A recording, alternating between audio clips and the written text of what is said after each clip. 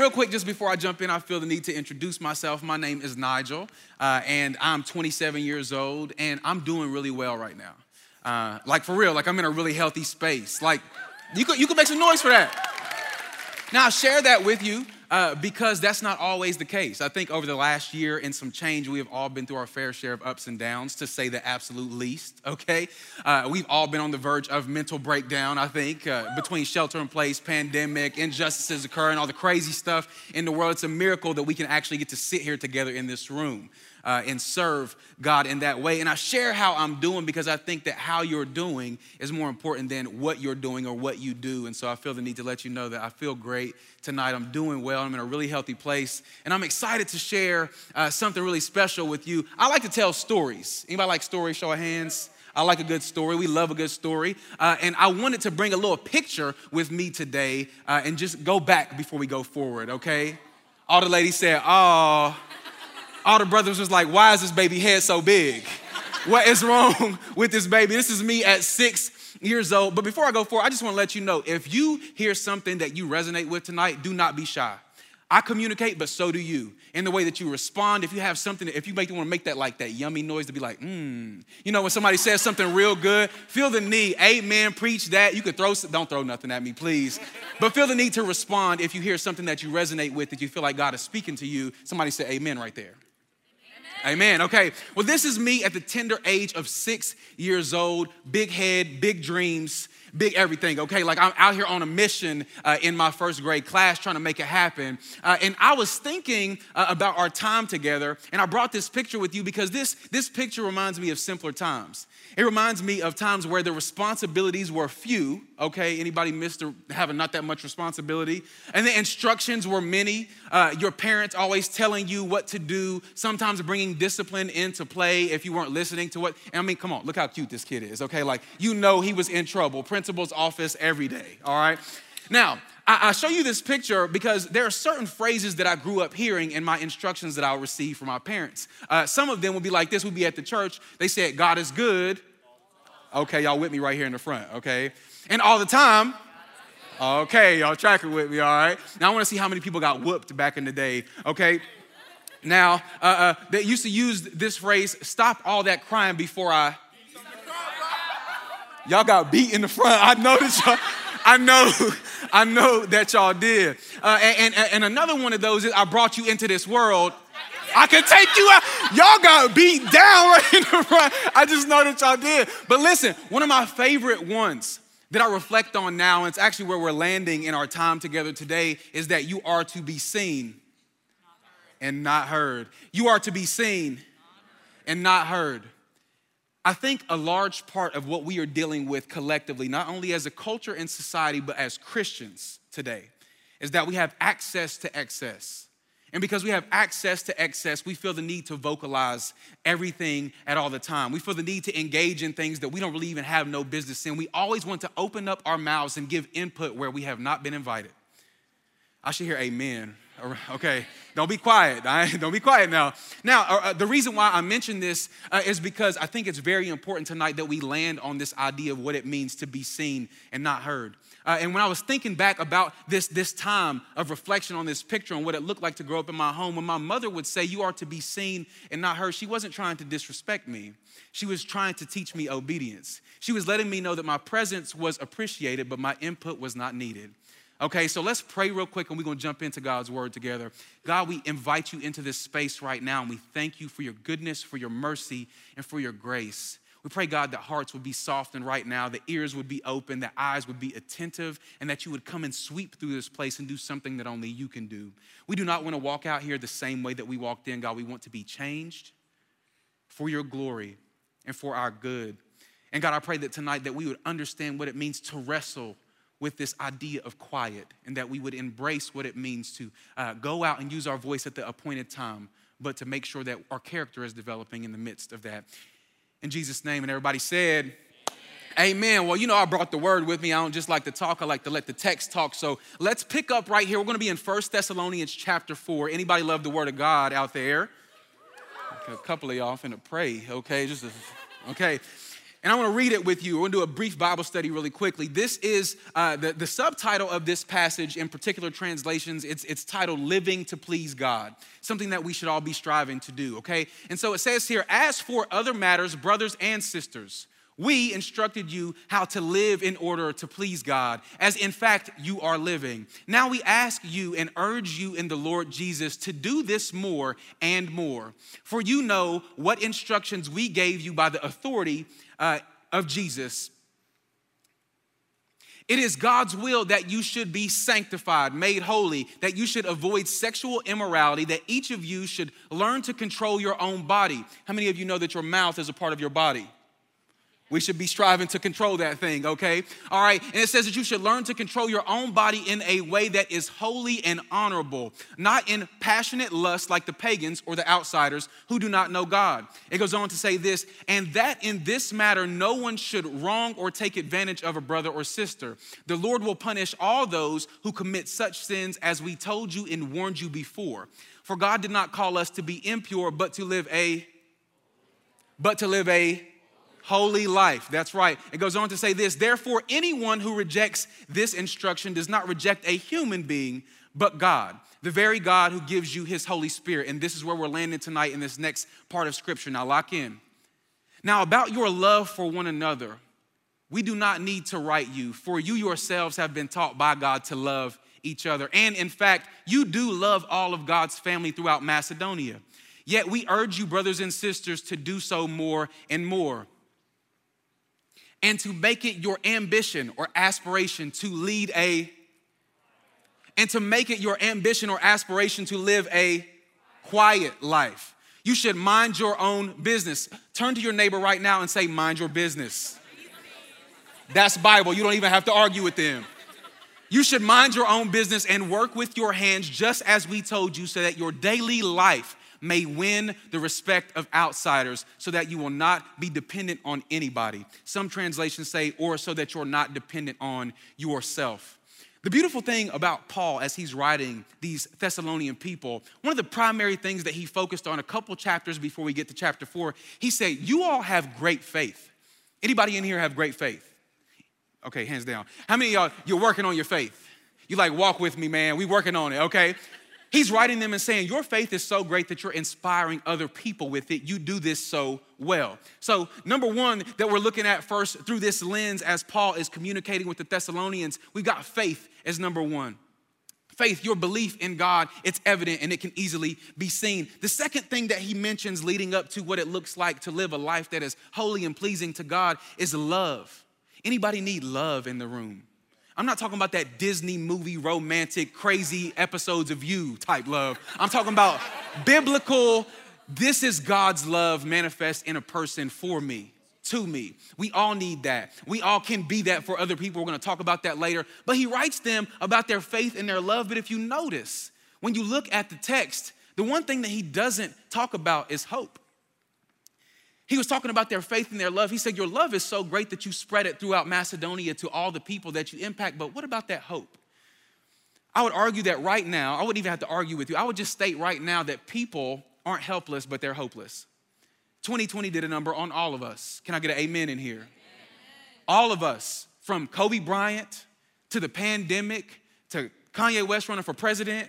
I mean, like, come on. Like, for real, all of us were looking for hope. And it's not just you and I, the believer, the person who is building their faith, but we're also talking about the outsider. We're also talking about the person that might not know God. If we know God and we know love and we're struggling, how do you think the outsider feels? How do you think the person out there that is really looking for something tangible but having a difficult time finding it, how do you think they feel right now? Do you think that their hope meter is full, or do you think that it's empty? Okay, and so this next point that I want to make that I brought with me is that faith, love, and hope are indicators of maturity. But how many of you know that age and maturity are not synonymous? That's why you got young people who are getting wisdom at an early age who are acting more mature than older people who are still acting like little kids. Shout out to y'all's uncles and aunties in the Facebook comment section arguing about every issue when it would be really easy to just press the log out button on their phone, okay? But to take it a step further, don't even have to do with age. How many of you know that Christianity is not synonymous with maturity? Real quiet in here. How many of you know that Christianity is not synonymous with maturity? We have been called to live holy lives. We are supposed to be representations of God's light and of his love, and it is up to us to take hope, to take love, and to take faith to the outsider so that we might win their respect. And I want to look closely, really quickly right here at this passage. I have these things highlighted because I think that they're so important, and this is exactly where we're landing tonight. And to make it your ambition to lead a quiet life, you should mind your own business and work with your hands just as we told you, so that your daily life may win the respect of outsiders. Win. Anybody like to win in here? Where my athletes at? You can clap it up. The Braves won last night. You can clap it up. Okay. I think it's interesting that this is the language that Paul uses. Win the respect of an outsider. We all the time have been told that God has a purpose and a plan for our lives. You've heard that before, all of us. I mean, you heard that in kindergarten, whatever, whenever you were a kid. Like me with that big old head in that picture, I had heard that before I even stepped foot into a church. But we don't often talk about how the enemy also has a plan for our lives. We don't talk about how the enemy is often always trying to win the outsider by debilitating them, taking away their empathy, taking away their understanding, and just emptying their hope so that they're hopeless and they find something to rely on that is not God. So it is up to you and I, if we have an ambition to lead a quiet life, if we understand that solitude is good for us, that we can commune with God in a quiet place and take something powerful out to the world that they so desperately need by minding our own business, that we can indeed win the respect through our character of the outsider. And I think so deeply about these topics. They burden me from time to time. In my prayer life, I'm always finding myself praying for the world, praying for our generation, praying for the coming generation so that everybody will stop doing this on TikTok. You know what I'm saying? Anybody tired of that? Make some noise if you're tired of seeing that on your timeline. And that's funny, right? But you ever notice how something weird on social media will make you feel? And I mention that point because of this next point that I've brought with me, is the enemy is constantly offering up invitations into situations that we were not created to carry or contribute to. It's so good, I'm going to read it again. The enemy is constantly offering up invitations into situations that we were not created to carry or contribute to. There's a friend of mine who I follow on social media, and recently he wrote out this really cool idea about story stress. Essentially stating that you and I, in the first 15 minutes of waking up, if we grab our phone like most of us do, scrolling through our timeline, be it Facebook, Twitter, Instagram, or any other social media app, that we're consuming more information in 15 minutes than our grandparents actually consumed in 1 month. I'm just gonna let that sit right there. In 15 minutes of us waking up, when we grab our phones and scroll, we're consuming just as much information as our grandparents did in 1 month.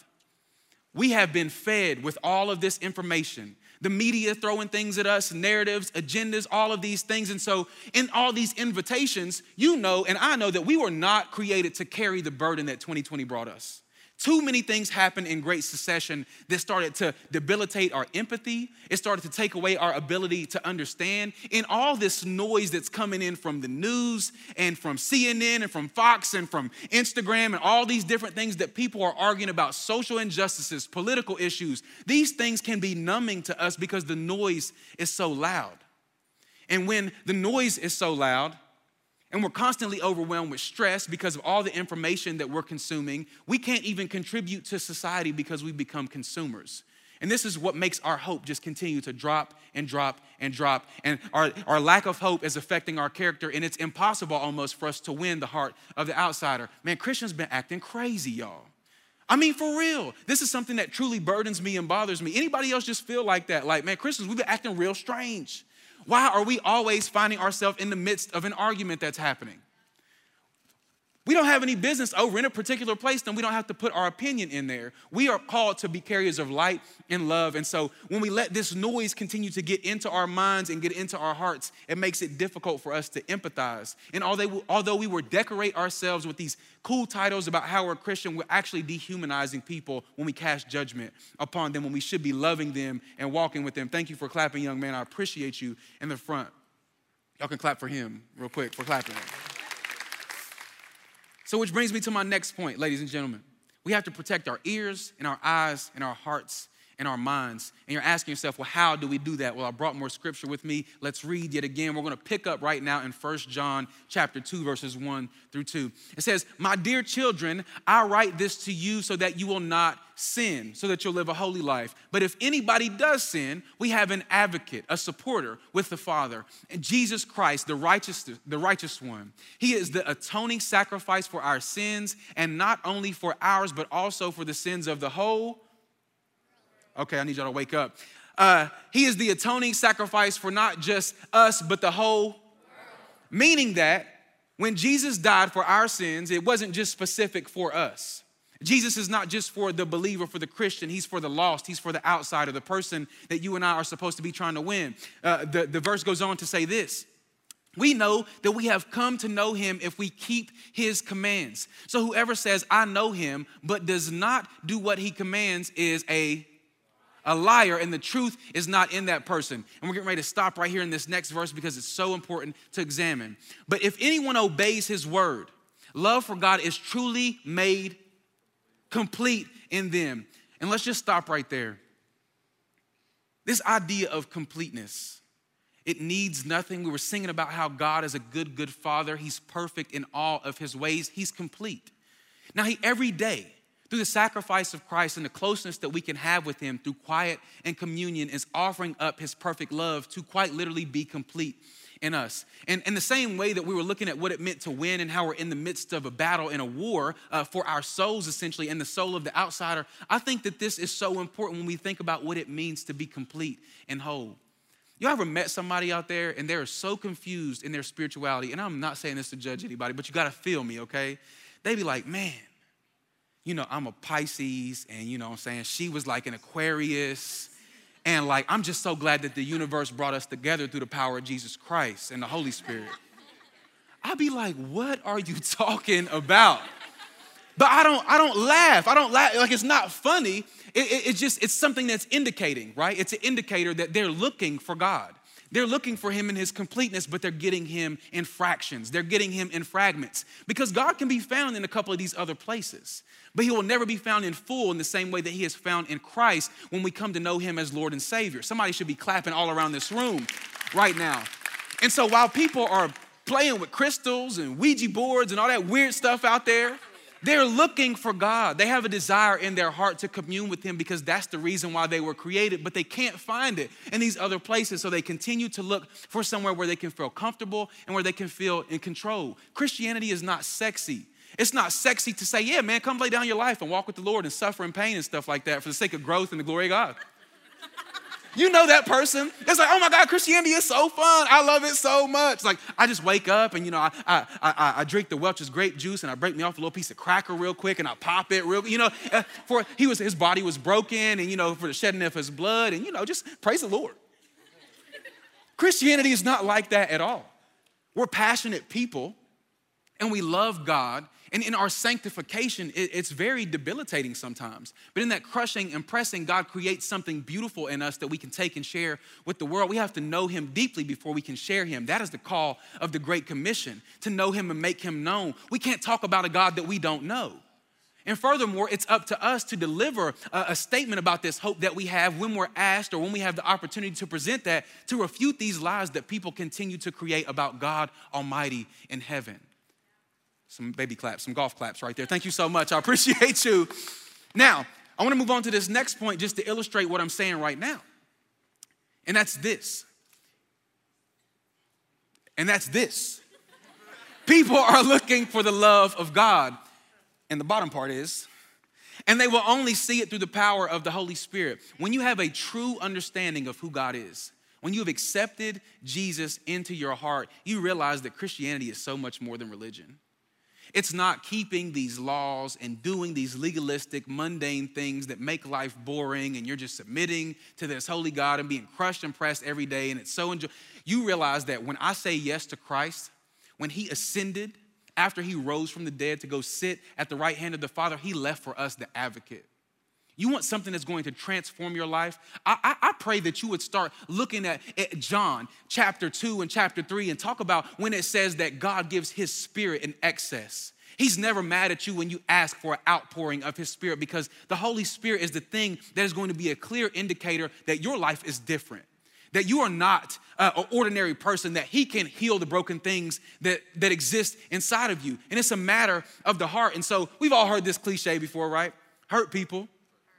Okay, it's like the most cliche thing. Everybody using it. It's like all the motivational speeches and things. But if hurt people, then that means that healed people can heal people.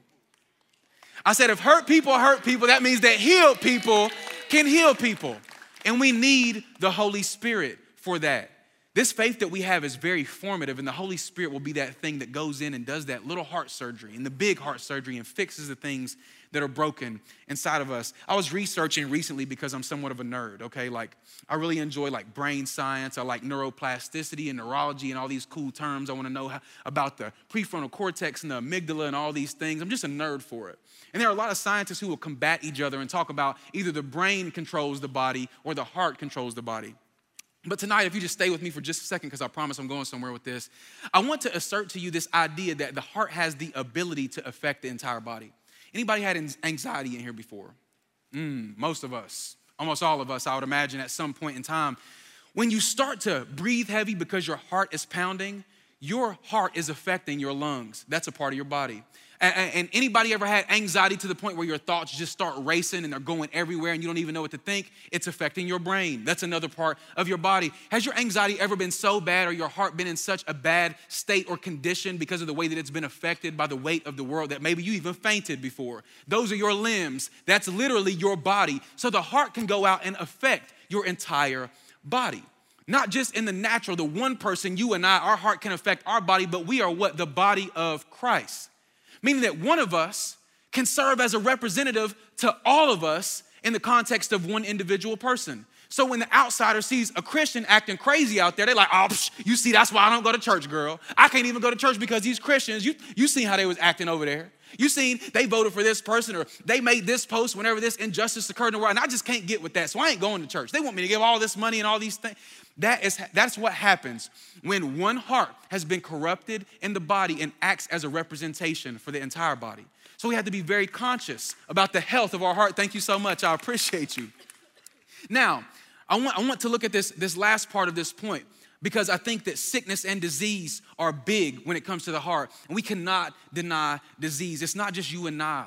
We all need help, and you know this. We all need help. Our hearts have been weighty and broken. But again, to bring it back to 1 Thessalonians 4, the outsider, can you imagine the weight that exists in the heart that doesn't know what shame liberated feels like?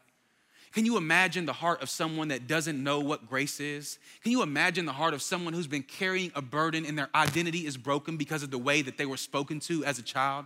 They don't know that there is freedom in Jesus, but we get to offer that up. If hurt people, healed people can heal people. That's right. And if we know that healing in his name is Jesus, we can take it, and we have to get it through quiet. But I brought this image with me really quick before I move forward. This is an image I created in 2015. It's called Carnal Heart. Maybe you have heard of the scriptures, Jeremiah 17, 9, and 10. It's not going to go up on the screen. I've just got it in my brain. It says, the heart is wicked and deceitful above all things. Who knows how to fix this? And it's only God that knows how to fix a heart that only he had the power and ability to create. And so I want to look very closely, really quickly at the life of Jesus and something that he did that was really interesting and specific to this topic that we're talking about of quiet and healing. I want you to see how they connect with each other. It says right here in Matthew 14, 13 and 14, when Jesus heard what had happened, he withdrew by boat privately to a solitary place. Those are three real key indicating words. He withdrew privately to a solitary place. Anybody like being alone? You're like, I'm an introvert, leave me alone. That's me. It might not seem like that because of the way that I communicate and I've got a personality and energy and stuff, but I'm really going to enjoy being at home tonight in the corner of my sectional piece with like a book in my hand or watching a show on Hulu. You know what I'm saying? And you can clap it up if you're an introvert out there. It's okay. Now, the reason why I mention this is because keep an eye on what happens before Jesus heals anybody. It says, hearing of this, the crowds followed him on foot from the towns. And when Jesus landed and saw a large crowd, he was moved with compassion and he healed the sick. Do you see how the former affects the latter? he withdrew, he was private in a solitary place, and he was quiet. I would imagine in this time that Jesus knew what he was about to do, but he had to go get quiet, and he asked for specific instructions from God. What should I do? How should I feel? How should I move? What do you want me to do in this moment? And in his quiet, in his solitary place, he was moved with emotion and compassion, and he healed people. This is Jesus' humanity. We don't talk about this a lot because we love to talk about Jesus' divine power, which is extremely important. It's the reason that you and I can exist and live lives that are liberated today. But his humanity, he had skin just like you and I had skin. He had thoughts just like you and I have thoughts. He had emotions in the same way that you and I had emotions. And it says here that when he withdrew to the private, solitary place, he shook off some of that stuff. He wasn't burdened with story stress because he often retreated. He didn't need no social media detox because he took one daily from people when he got away and he communed and went and was private and quiet with God. And when he landed, he saw a large crowd. He was moved with compassion and he healed their sick. There's something so special about that quiet place. When it's just you and it's just God, you don't have to have your journal.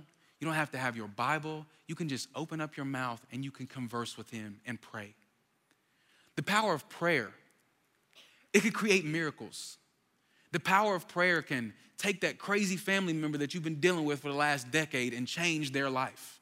You might not see it immediately, but if you continue that prayer and you grab somebody else and you say, hey man, he or she needs prayer. And hey man, he or she, can you put us on the prayer list? And then 10 years later, after you've been praying, you see that change because you planted all those seeds of prayer.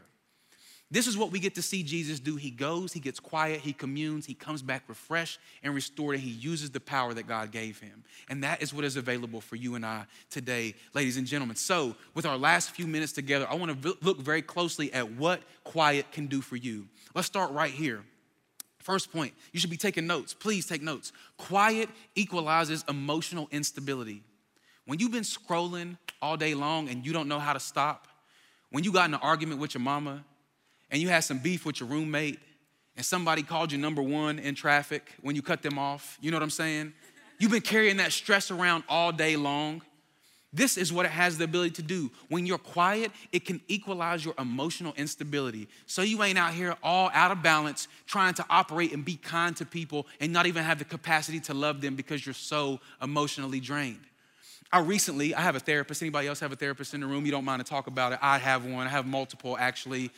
Jesus in therapy, promise it works, okay? Okay, you can snap it up for that right there. She recently told me in one of our sessions together, she said, Nigel, it sounds like you've been really oppressed and that people have been like coming for you in this season of life, and I can't explain it, but it's just been happening. She said, in your frustration to make sure that your soul is clean when you go to bed at night, you need to stop and repent in the moment when things happen to you. I was like, what you mean? I'll be mad. She was like, you need to stop and repent in the moment so that you don't go to bed wearing heavy things on your soul and wake up in the next day and be mad and not know why you're mad because you didn't even forgive that person who wronged you yesterday. So we have to be emotionally equalized, okay? This is the second point, okay? It goes on to say this, quiet allows you to process and prepare. I don't want to say 2020 no more. I don't want to hear the word unprecedented no more. I don't want to hear anything else crazy happening, murder hornets. I don't want to hear none of that.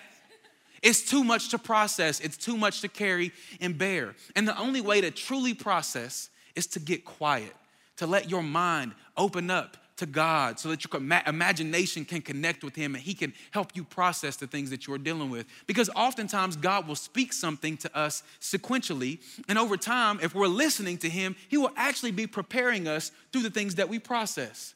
Your experience on this earth is not for no reason. And God loves to speak to his people. Sometimes he'll speak to you through a song. Sometimes it's a podcast. Sometimes it's a word that comes to you from a friend. Sometimes it's a phone call. Sometimes it's just the way that the weather feels outside. It's good to enjoy creation. He is preparing us, but we have to stop and process so that we can understand what he is preparing us to do. The third point is this, and I'm almost done. Y'all know black people be on the stage. They be like, I'm about to finish. They ain't about to finish. You got at least 10 more minutes. I'm sorry. All right, here we go. Quiet caters to your creativity. Any creative people in here? When you are overwhelmed and you're constantly consuming, it really debilitates your ability to contribute. Your creativity is cultivated in quiet places. And some of the best contributions that the world has ever seen have come out of quiet places. We have to stop, process, and prepare, and then we have to do something with what we have. Quiet caters to your creativity. Fourth point, and I swear I'm almost done. Quiet creates closeness with God. I love communion. I'm not talking about the bread and the wine or the bread and the grape juice. I'm talking about communion. The literal definition of communion, you can Google this, is the exchange of mental thoughts and expressions or emotions on a mental or spiritual level. You can commune with God every day. I do it when I'm in the car. I'm probably gonna do it on my way home back down to the east side in Atlanta, shawty. That's where I stay, okay? Like, I love communion. It's a beautiful thing, and we have access to that through the power of God. And so quiet creates a closeness with you through your communion with God. And I know I'm moving fast, okay? But here's our fifth point. Quiet helps you care for your community. There's this young lady, she wrote this book called When Helping Hurts. Anybody read it before? Anybody ever been on a mission trip before? Okay, I've been on them before. We call it service trip, make it sound real cute sometimes. But she essentially wrote this book, and she states in the book that we can do more harm than good when we go into places with solutions that people did not ask for. I wonder how many of us are being called to a community of people, and we don't know how to serve that community because we are not asking the right questions. We're not moving forward with empathy and trying to engage in conversation with them to see what they need. And we think that we know best, so we're gonna offer up our solution, what we think is right based on our own subjective experience and opinion. We have to be quiet. Quite literally, at this point, if I could have wrote it out a little more literal, I would have just said, we gotta shut up sometimes. Like, we have to be quiet and listen to the people around us and to God in quiet so he can communicate what he wants to do in the community that you're called to serve. And lastly, this is the most important point right here. Quiet brings clarity to your call. Quiet brings clarity to your call. In October 2019 is the first time that I really stepped into a place where I was healthy enough or unhealthy enough, if you will, to start going to therapy. And I think that in this time of really opening up and getting real with God while journaling and processing with my mentors and my community, when I started stepping into these areas, they started telling me about we need to create these things in our life that are like timelines. The best moments, the high moments, the low moments, the traumatic moments, the unescapable moments of joy. And in creating this timeline of your life from 0 all the way up to whatever age that you are now, you'll start to notice patterns of things that happen to you, of really awesome experiences that you loved. And oftentimes you'll be able to connect the bad with the good and see enough patterns to show you what God is trying to cultivate and shape in you so that you can go and give that thing to the world. And as I started to work through my emotions and I started to work through my identity, I realized that I'm put on planet Earth to evoke thought, to quite literally make people think or encourage and challenge people to think and to inspire action. Not just to encourage people and make them feel good and go home, but to make them think about the character of God, to make them think about their own individual power and the gift that they have, that God wants to use, and to encourage you to do the work that it's going to take to let him extract those things that exist inside of you so that you can go and give them to the world. It's this beautiful, beautiful transaction between you and God. When you're quiet, he brings clarity to your call. I'm for real about to close. Real quick, I want to show y'all this baby picture one more time. Simpler times, a lot less stress, didn't even know how to expel anxiety, wasn't depressed, probably had very small traumatic experiences that I really omitted in my mind and couldn't remember. But I remember what my mom said to me about, you are to be seen and not heard. And while I look back at it, it's a very practical way for her to express that, hey, we appreciate your presence, but we don't want your input. What is a 6-year-old kid going to throw into a conversation with a bunch of 30-some-year-old people? I don't have anything to input. But she wasn't trying to disrespect me. She was trying to lead me into obedience, which leads me to my last point.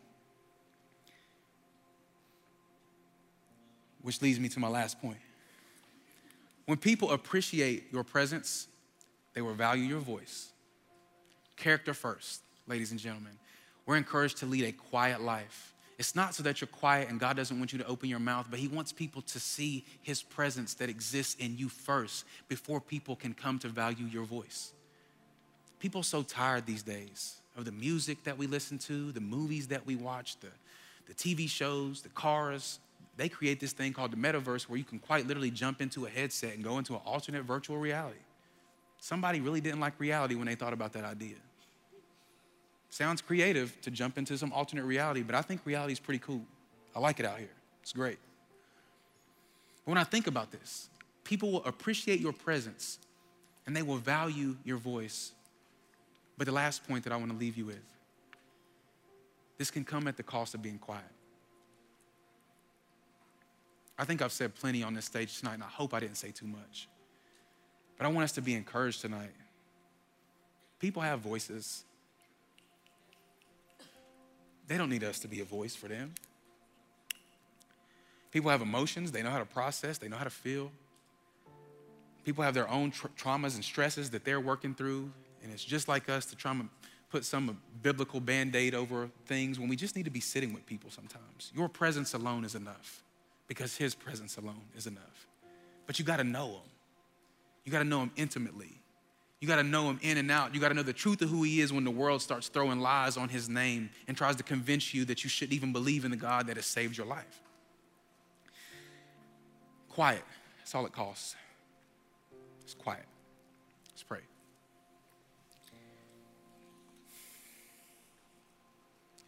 God, we love you. And we want more of your spirit. Pray, God, that we would learn what it means to decrease while we invite you into the increase of our lives. Because people don't need to see more of us. They need to see more of you. And these bodies that you've blessed us with, these minds that you have given us, these hearts that beat inside of our chest, it's just a vessel for us to glorify you. People need you, God, now more than ever. And so my prayer for every heart and mind in this room and for everybody watching at home is that we would be convicted to know that when we do less, we can have more impact. I pray, God, that we would get close with this idea of quiet, that we would contemplate and think, that we would put our phones down and retreat, and then we would come back with that same power that you had in Matthew 14 when you healed people who were sick because of the compassion that existed in your heart.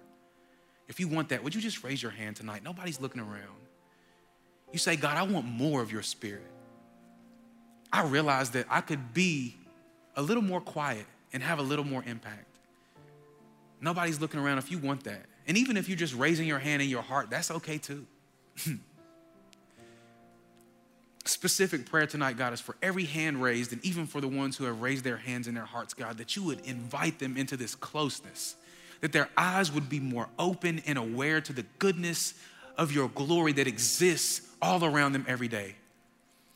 And that we would, in our understanding of who you are, having your nature and true identity revealed to us, that we would take what we learn and know about you and share it with the outsider. In our presence, in our actions, and in our words, God, let us be people who change our internal world before we seek to change the world that exists outside of us. God, we thank you and we love you. We pray this all in Jesus' name and we seal it by your blood. Amen.